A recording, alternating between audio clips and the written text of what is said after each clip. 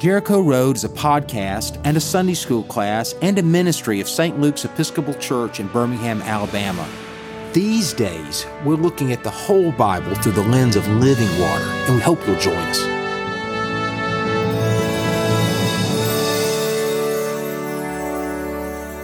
Have you heard of St. Luke's Kitchen? Every Wednesday from 4 to 6 p.m., St. Luke's Kitchen prepares delicious, home-cooked meals to be picked up curbside. You don't have to be a member of the church to purchase these meals. We love seeing friends from all over the community. Head chef Jimmy Tracy runs St. Luke's Kitchen along with tremendous volunteer support.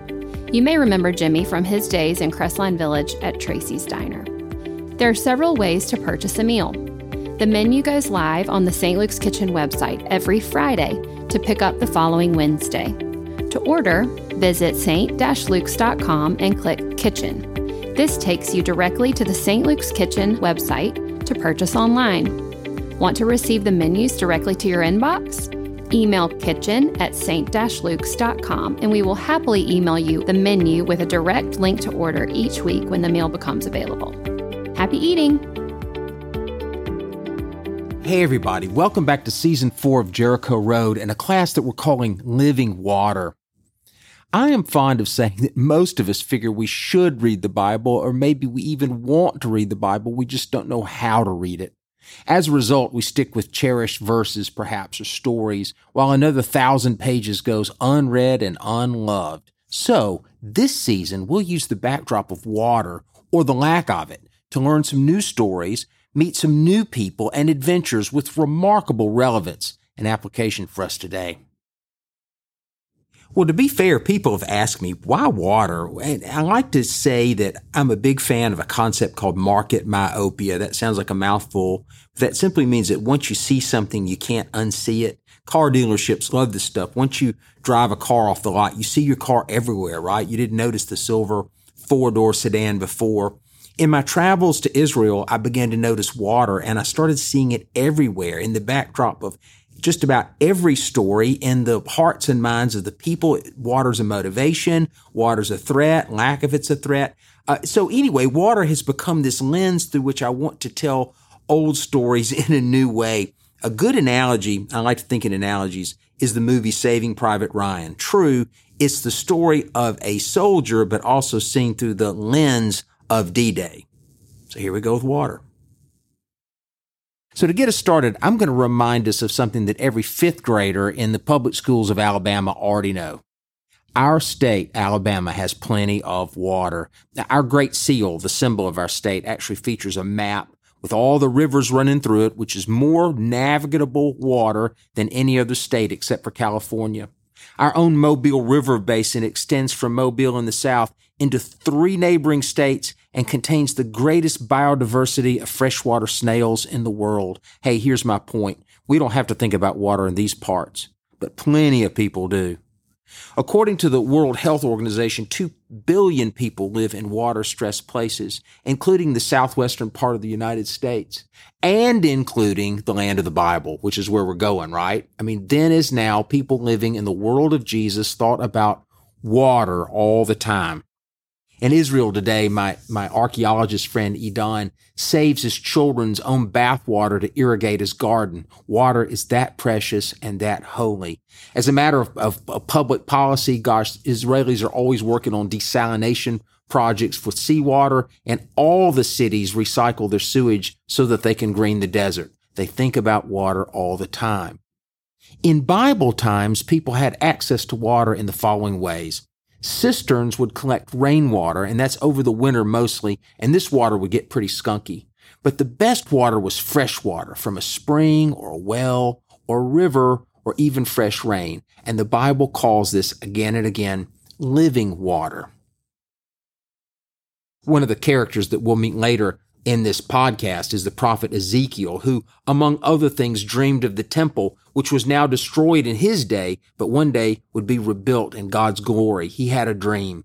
And when he dreams of the temple being rebuilt while he lives way out in Babylon in exile, his dream is not a temple made of silver or gold, but a temple made of water. Hey, check this out. This is Ezekiel 47, verses 1 through 6. Then he brought me back to the entrance of the temple, And there water was flowing from below the threshold of the temple toward the east, for the temple faced east, and water was flowing down from below the south end of the threshold of the temple, south of the altar. Then he brought me out by the way of the north gate and led me on the outside to the outer gate that faces toward the east, and water was coming on the south side. Going eastward with a cord in his hand, the man measured 1,000 cubits and then led me through the water, and it was ankle deep. He measured 1,000, then he led me through the water again, and it was knee deep, and he measured 1,000, and he led me through the water again, and it was up to the waist. Again he measured 1,000, and it was a river that I could not cross, for the water had risen. It was deep enough to swim in, a river that could not be crossed. And he said to me, "Mortal, have you seen this?" Splish, splash, he dreamed of water. Well, keep reading the Bible, and in time we know they would go home, and the temple would be rebuilt, and God's people would worship there again. And by the time of Jesus, King Herod would turn the temple complex into the wonder of the ancient world, and greeting weary pilgrims as they arrived into Jerusalem would be water in the form of the pool of Siloam. Okay, we need to pause for a quick tutorial here before we go further. People living in the world of Jesus didn't worship exactly as we do. So, for instance, in the Galilee, Jesus' home, you would pray and study each Sabbath in the synagogue, the local synagogue, the house of prayer, the house of study, the community center. But for at least once a year, and for the entirety of your life, you would walk to one of the 3 festivals for worship, or all 3 if you could make it. So Siloam was a pool of water for nasty, dusty people coming on into town. And speaking of the festivals, and there were 3, most scholars believe that rain prayers were an important element of the fall festival. You prayed for winter rain so that your crop would grow and you wouldn't die.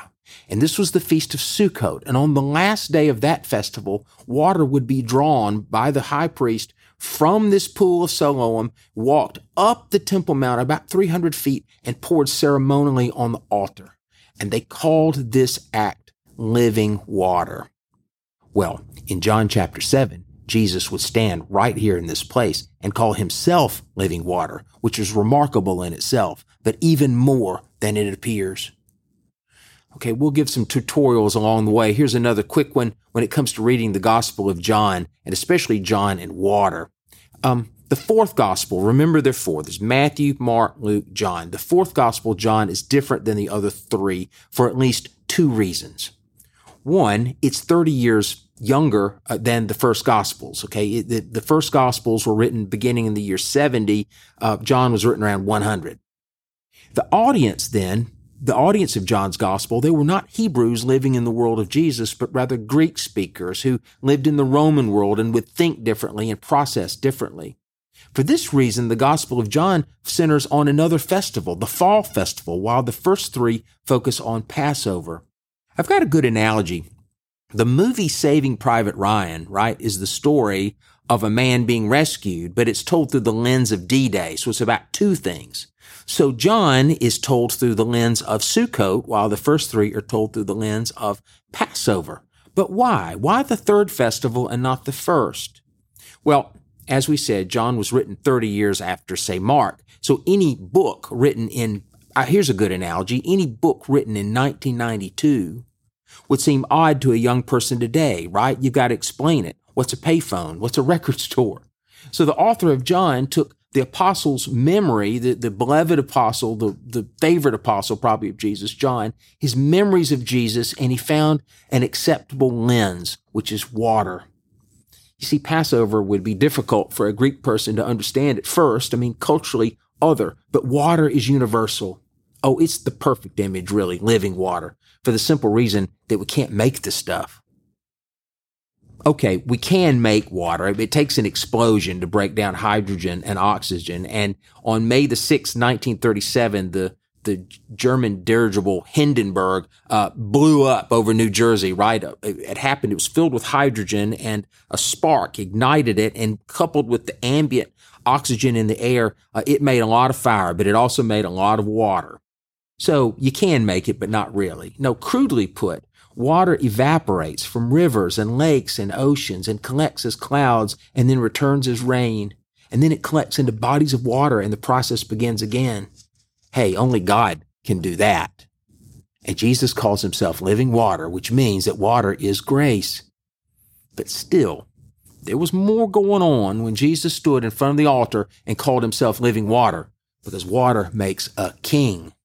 They all knew it. Everyone standing around knew the dream of the prophet Zechariah. Check this out. This is Zechariah 14, the 8th and the 9th verse. The prophet dreamed some 400 years before Jesus.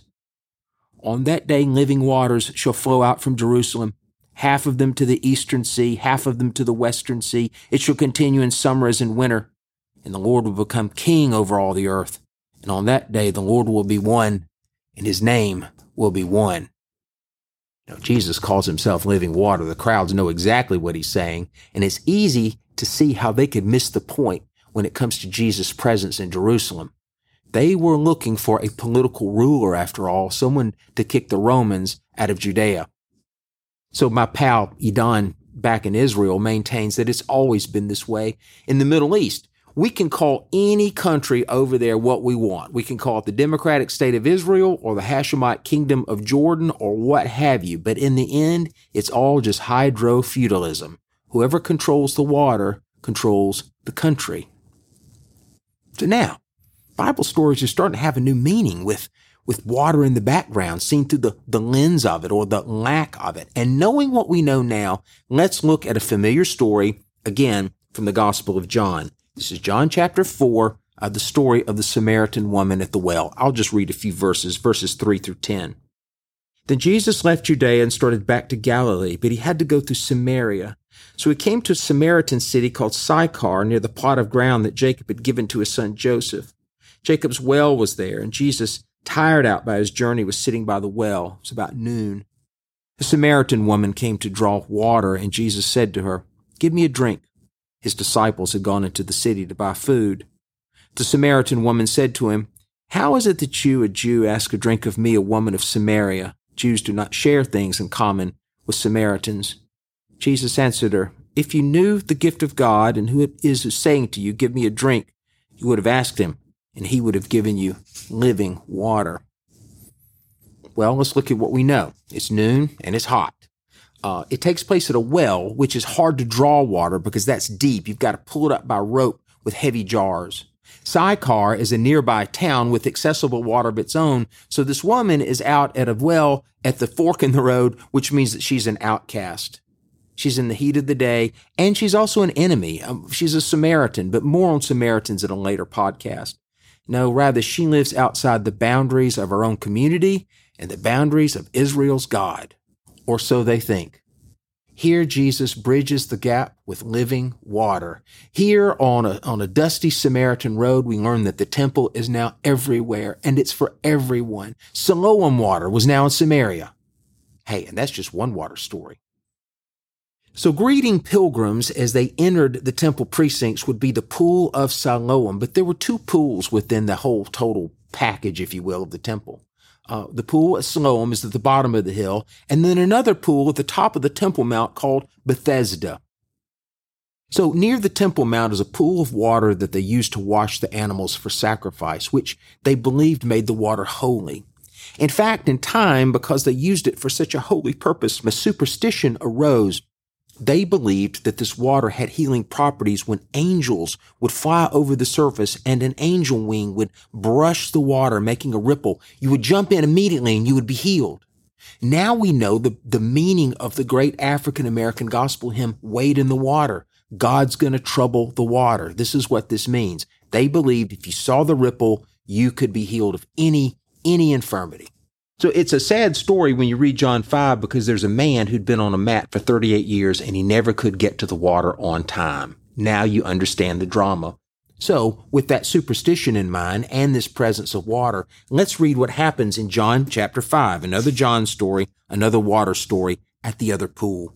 This is John chapter 5, beginning with the second verse to the 9th. Check it out.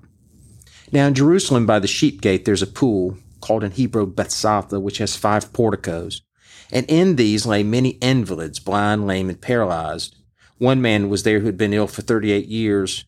When Jesus saw him lying there and knew that he'd been there a long time, he said to him, "Do you want to be made well?"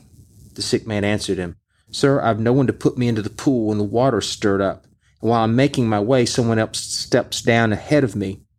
Jesus said to him, Stand up, take your mat and walk.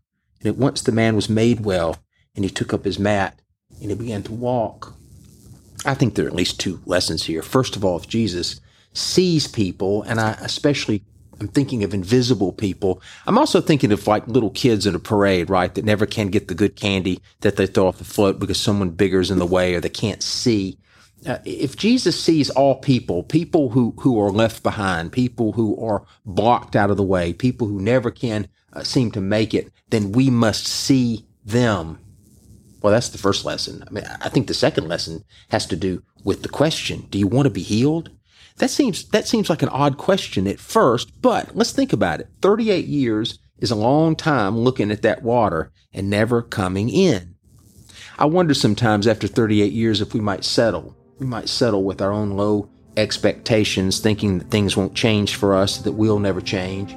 And yet Jesus offers the man living water right there. He doesn't even have to move. So now we're looking at John, and we'll look at the rest of the Bible with the story of water in the background. Water they long for, water they dream of, water that has value in ways that perhaps we never considered before. And in the world of Jesus, water will bring new clarity and drama to these old stories that are now new stories. In our next episode, we're going to go back to a much older story, but it's still about water. But for now, I'll leave you with a question. What does living water mean to you? And if God offers it, will you take it? Hey, thanks for joining us. We'll see you next time.